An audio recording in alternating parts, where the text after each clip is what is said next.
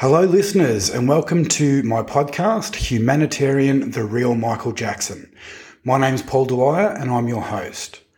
I want to take a minute to thank you guys for listening and supporting these stories. I also want to remind you to please subscribe, rate, and review the podcast on Apple, Spotify, YouTube, or wherever you listen or watch the podcasts. We want these stories to reach as many people as possible, so please feel free to share on your social medias. And if you or anyone you know has a first-hand experience of Michael Jackson's humanitarian efforts, reach out to me at one of my social media accounts, Humanitarian MJ or Mr. Paul Dwyer. Also, guys, if you follow my socials, you might have seen me asking for your vote in the Australian Podcast Awards. If you're enjoying the podcast, please go to australianpodcastawards.com and vote for Humanitarian, the Real Michael Jackson. Now, today's episode is a little different to the usual theme of Michael Jackson helping sick children or underprivileged families or charity groups. But it's a fun, unique story that is still based around kindness. I hope you enjoy episode 10 of the Humanitarian MJ podcast, A Simple Act of Kindness with Joseph Yenish. I've helped many children, thousands of children all over the world.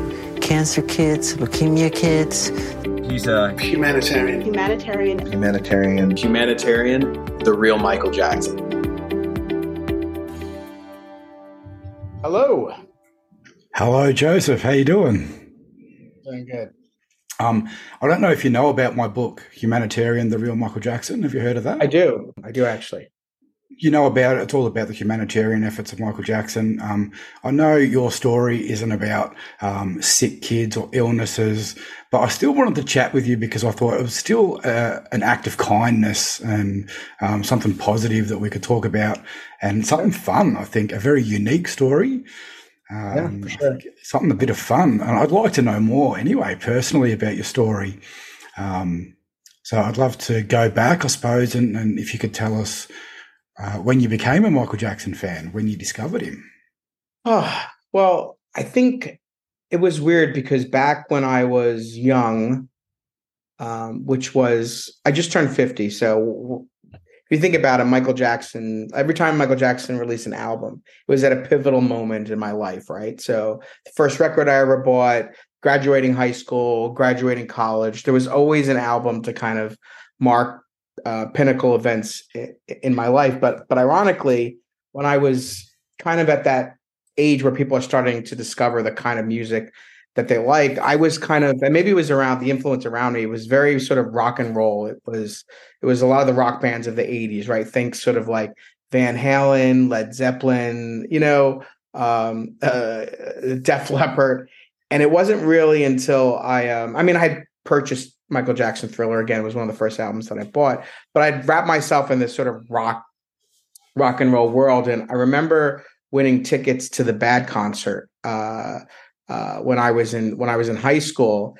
And because I won those tickets, I went and I saw this concert. I mean, always appreciated, obviously, Michael Jackson, but when I went to go see the concert, I guess my jaw dropped, for 2.5 hours. And it was the first concert I ever gone to as well. So I didn't even know that there was like an encore, right? So he sings, I don't know if you're familiar with the set list of Bad, but he sings The Way You Make Me Feel. The crowd gets excited. It feels like it's the end of the concert. And I'm starting to walk out. I'm sorry, he sings Bad. He's starting to walk out, and all of a sudden you hear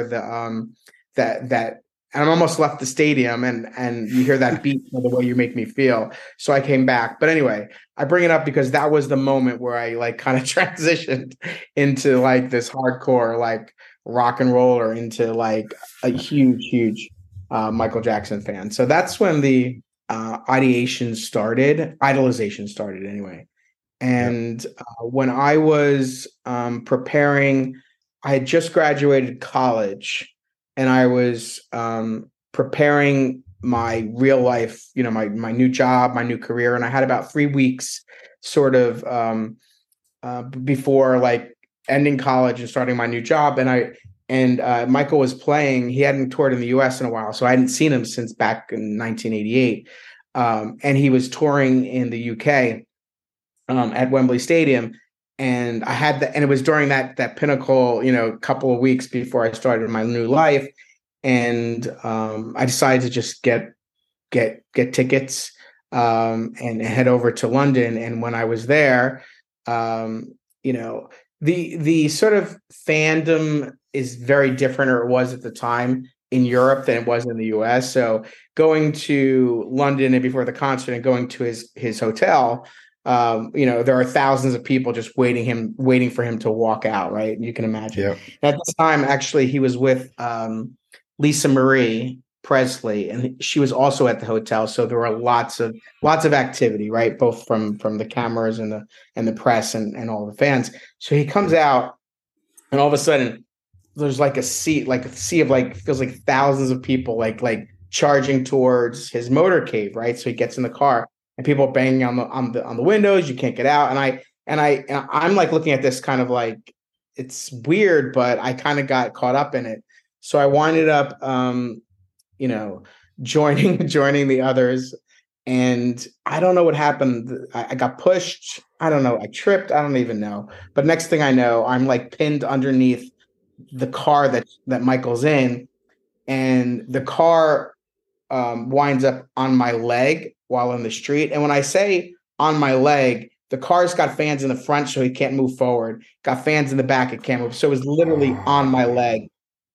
I would say for a good 45 seconds before it could actually move. Oh my God. So, it finally moves. The next thing I know, the ambulance is coming to get me, and I'm carted away to the local hospital. And the next thing I know, I have all these like the tabloids at the time. They were like literally in the waiting room. Like, hey, do you know what just happened? Hey, do you want to? They're like offering me money to tell my story. Like I'm gonna say something bad. Wow. Like you can tell, like that's all they wanted to hear, right? Yeah. So next thing I know, like it's such a long time ago, to be honest.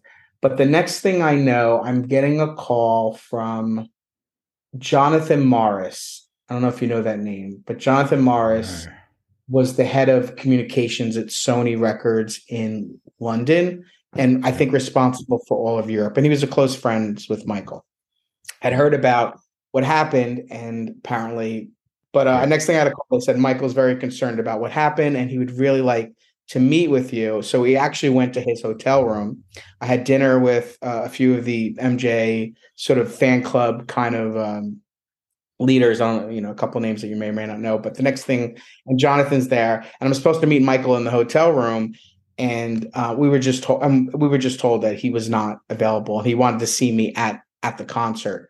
So we arranged it the next night that I was going to go backstage at Wembley and meet Michael. And it was, I got to tell you, it was the most amazing sight that I had ever seen, because to get to Michael's dressing room, literally, this is 10 minutes before showtime, 10 minutes before he pops up on the history tour, does this thing.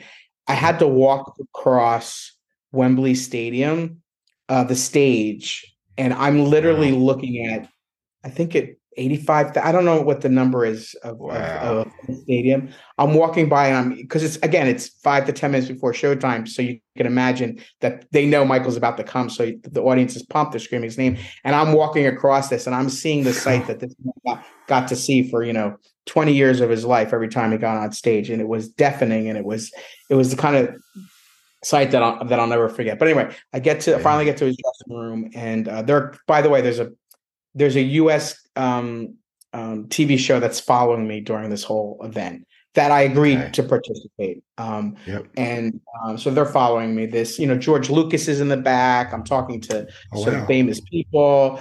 And I go, and I'm sitting in front of his dressing room. Lisa Marie walks out, and then someone basically said, "Joe, Michael's ready for you." So I literally walked in, and I had, this good few minutes with him. I'm on my crutches, if you will, and we're kind of having a little bit of a conversation about what happened. I told him where I was from. He apologized. He said he loved me. I said, I love you more. The whole cliche Michael fan banter, right? And then he gets on his knees and he signs my cast in a couple different places. He definitely noticed that the first time he did it was a little hard to read, so he wanted to do it more on the plaster part. So he's very, very conscious of it, which was nice. Then we hugged, we took a few photos, and I was escorted out, and I was in one of the VIP sections watching the concert. Granted, 2 nights ago, I was actually in the front row just watching it as a fan. So that actually ironically happened before I got hit. It was just a weird 4 or 5 days of my life, if I'm being 100% honest. Yeah. Because there was, 3 concerts at Wembley? There was 5. The history, I think they did 5. And you had tickets to 1? Maybe it was 3. You know what? I don't remember. Maybe Dangerous was 5. I know Bad was like 8 or 9, and then Dangerous was maybe 5. And you're right, maybe History was 3 nights. But I watched the first night. I did the whole, you wait in queue and then you run towards the front of the stadium and you hope to get into that initial pit. So I was there. Yeah. I got that. And then the next night after I met him, I was whatever night that was, second or third night, I was in the VIP section. And who else was there? Brian May from Queen was there. A couple. They were filming Star Wars, the prequels, during that time. And again, I said George Lucas was there, but that entire like episode 1, 2, and 3 cast was there as well, including Natalie Portman and a few others. So it was a very exclusive sort of event. It was all kind of a bit overwhelming, if I'm being honest. But I also learned that my story, although it was filmed for one TV show, I winded up getting picked up by a lot of the major entertainment shows in the U.S. So I was getting calls from home saying, "We just saw you on Access Hollywood. We just saw you on Inside Edition." It was kind of cool. It was my little 15 minutes of fame. But anyway, all of that was sort of over. I go home, I start my life. I do my thing, and the next thing I know, I'm getting more involved into it, right? Because you just met Michael Jackson. How do you kind of top that? So the next thing I know, I'm kind of I'm in New York. I'm kind of in the communications PR world in and of itself for what I do. So the next thing I know, I'm forging relationships with his PR director and other folks. So the next thing I know, I'm getting invited to a lot of events, right? The Rock and Roll Hall of Fame induction ceremony, I'm in the front row. His tour with Rabbi Shmuley, and what's going on there. And at this time, I'm also writing for King Magazine, which was a fan magazine that was happening in Europe during the time. So I'm getting a lot of access to Michael, and I'm in the front for the front row of a lot of events. And I, as part of this sort of King Magazine, I actually also got to throw a big party for him during his concert series in Madison Square Garden. So a big tribute to him at Webster Hall. Literally, our party was September 9th, his first, which was the night between his first show and his last show, which was September 10th. And obviously we know what happened on September 11th. But 2 days before that, I was throwing this huge celebration for Michael Jackson in between his shows at Webster Hall. And I was being filmed by VH1.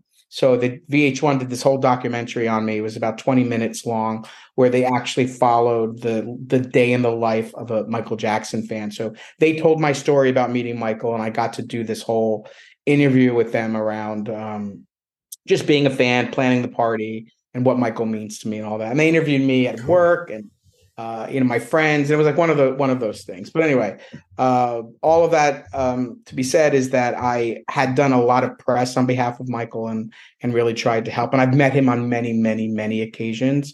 Really? The point where I know he recognized me, but he didn't know my name. You know what I'm saying? It's one of those like Where's Waldo situations. Oh, there's that guy, right? Because his people had made sure that I was sort of front and center, in some of those events. Cool. I was the front row at the 30th anniversary tour in New York. I talked about the Rock and Roll Hall of Fame ceremony, but a lot of these events I was sort of front and center because I had access that I didn't. And then obviously a couple of years later after that, the world gets turned upside down, and then all of that access and all the people around him that I knew are gone, and it sort of ended at that point. Yeah, man. There's a lot. There's a lot to your story. I want to just go back to when you met him backstage at the History Tour, because I've seen some photos of him signing your cast and he's down on his knee, but I haven't seen any official photo with you guys together. Was there a photo of you guys together, an official photo taken? Oh yeah. I could definitely send you that. And there's another photo of me and Michael backstage at Webster Hall, which I like is my favorite. It's so funny. I show anyone any of those pictures, and they're like, "There's no way that's him." And I have to tell the story. But I'm an adult now. I have kids. It's hard to. I don't. It's not that I proactively bring it up. I mean, I was even hesitant having this conversation. It's just not that I'm embarrassed, not at all. Just the opposite. But I feel like I'm at a point in my life where that was so long ago. I get it. But yeah, but it's so funny. This weekend last Tuesday, I brought my 6-year-old daughter to her first Broadway show, and we happened to go see MJ the musical. Just me and her, front row, and it was a way to sort of. But I play the music in the car, and she sings along, and she asks me all the time, "Why do you like Michael Jackson so much?" Blah blah blah. So this was my way of kind of like sharing with her, the why, right? So next thing I know, we're home this weekend. She's singing all the songs in her head. Usually you bring your first kid to go see The Lion King or Aladdin on Broadway. You don't go see like a show like this. But I knew she was going to be able to handle it because she was so intimately familiar with the music because of me. And she's going to discover him anyway. Like, kids are going to discover Michael Jackson anyway. I say this all the time. People talk about the big 80s stars like Bruce Springsteen or Madonna, and I say they were great and I love them all. I have all their albums, but their fans, their audiences, they've aged along with those stars. So I think Michael is probably the only artist that continues to attract a new legion of young fans.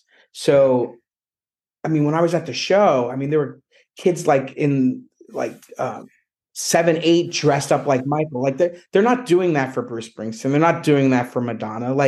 And I think that's why he will always be sort of recognized as probably the most, and like when you ask young kids today who's the most famous entertainer or who's the best entertainer, they're not going to say the Beatles or Elvis, right? They might say Michael, yeah, they might say Taylor Swift, but I think that there's this uniqueness around him that allows new audiences to discover him in a way that does not happen with other musical artists from that time. Yeah, 100%. And I think that's what he was aiming for. He always said he wanted to be timeless and he wanted the music to live on for decades and decades, which it does. So he did a good job there. Did you go to both 30th anniversary concerts? I did. Now, I've heard stories of after the second concert, after 9/11 happened, fans talking about Michael reaching out and helping them get out of town or helping them with accommodation or food. Did you come across any stories like that at the time? I did not. Ironically, though, I had stayed overnight in New York. I live in New Jersey, which is just, a state below it.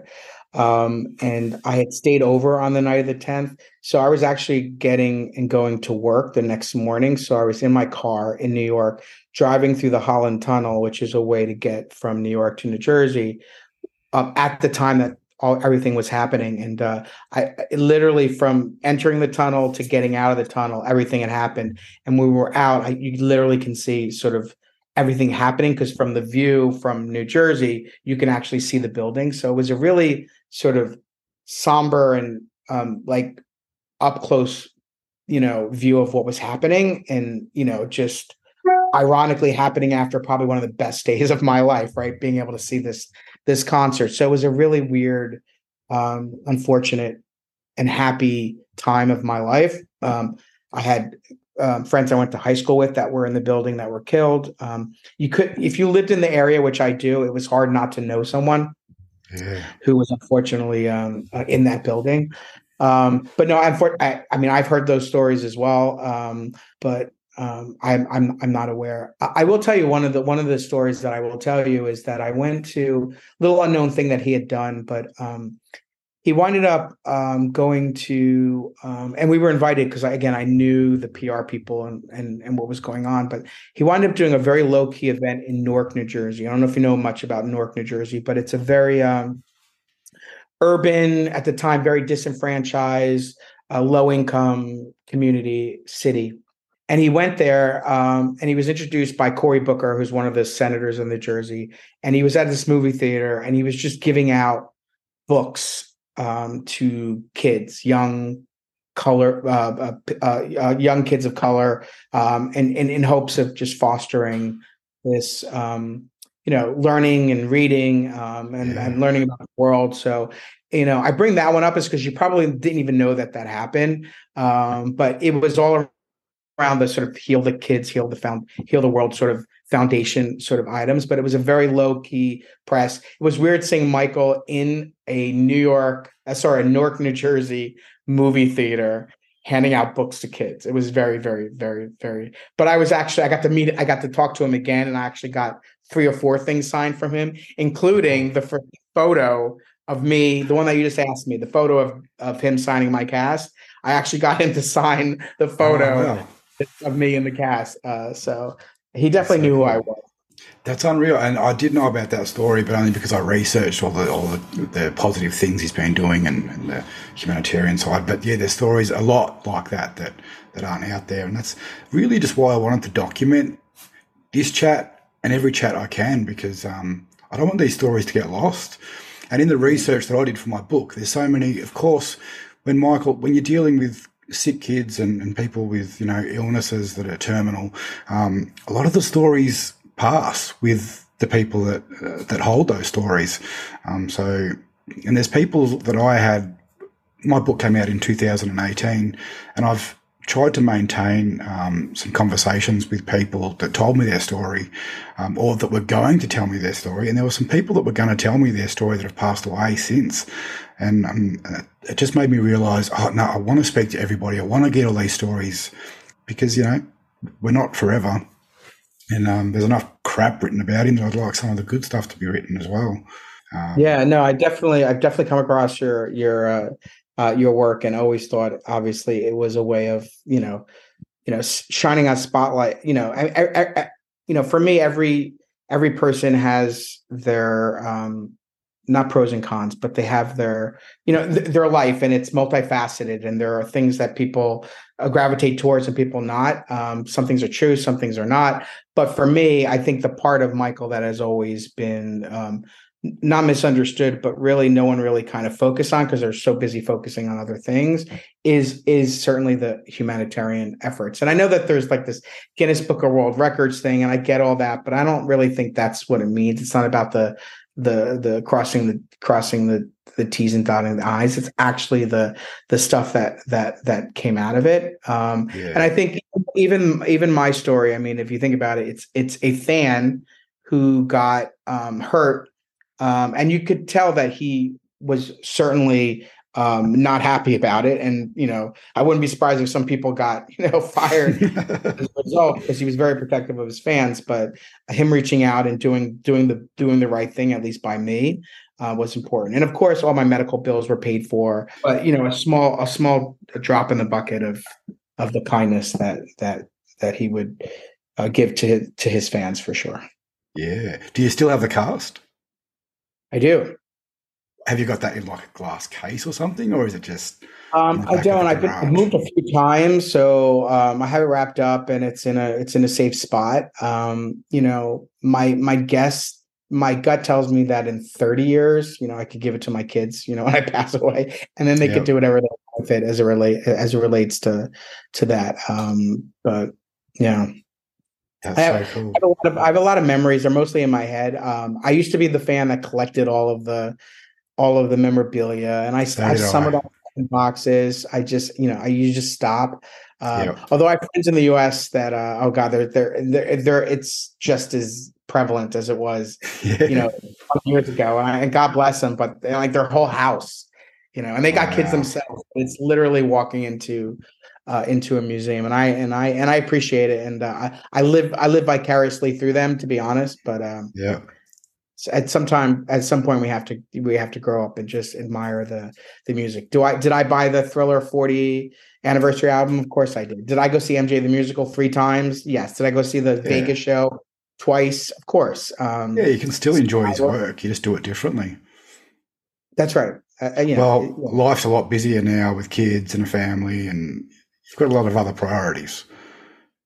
For sure. And I feel like, I'm also at a point in my life where it's ironic. I can take a trip to Vegas to see the show. Like I can afford to do that stuff. So I'd rather do that. I'm going to see Diana Ross front row on June 24th. Cool. And I'm going to wear my Michael shirt, and I'm hoping because I'm literally in the front row, like right in front of her. She's going to see it. And she's gonna say something, do something, and say something nice. So that's my goal, and I'll let you know if that happens. By the way. Yeah, give a wink or a point. Are you going to see Janet? No, I've seen Janet a few times. Ironically, I like Janet. I bought every single one of her albums, but it wasn't near the fascination that I had with Michael. I mean, I don't know what it was. I'm sure it's the same with you. It's just. Magic. The man for me was like he was not like of this planet, and I know this is very controversial with MJ fans, but I think Michael always intended not to be around in his 60s and 70s. He even wrote it in his book, right? He doesn't see himself being a Mick Jagger, right? He literally says that, and I'm not saying I'm not saying what you think I'm saying. I'm just saying that because he died so young, he becomes sort of ageless and timeless forever, right? Yeah. And a moment in time where, and again, I think if like you see Madonna right now, she's aging in a way which unfortunately people are not appreciative of, and he doesn't have to go through any of that stuff. Yeah. I know that sounds weird, and of course I'd love for him to be here making music, but I feel like there's some kind of like positive aspect of him just being able to leave us with all this great work and for people to remember it in a way, where he wasn't like this 80-year-old man and some, trying to recreate something that is, I know it's weird and I have a warped brain about it, but no, I get it 100%. That's my feeling. Yeah, 100%. And he doesn't have to go through what would have, the last, what happened in 2019, right? Like with all of that. Again, like he's not here to experience and see any of that stuff. Thanks, man. Thanks again for telling me your story. It's pretty cool. It's pretty unique. I'm so glad you told it. And thank you. Thanks for your time. I appreciate it. Good luck with the ongoing effort, and I'm looking forward to catching up and reading all about it. Till then, take care.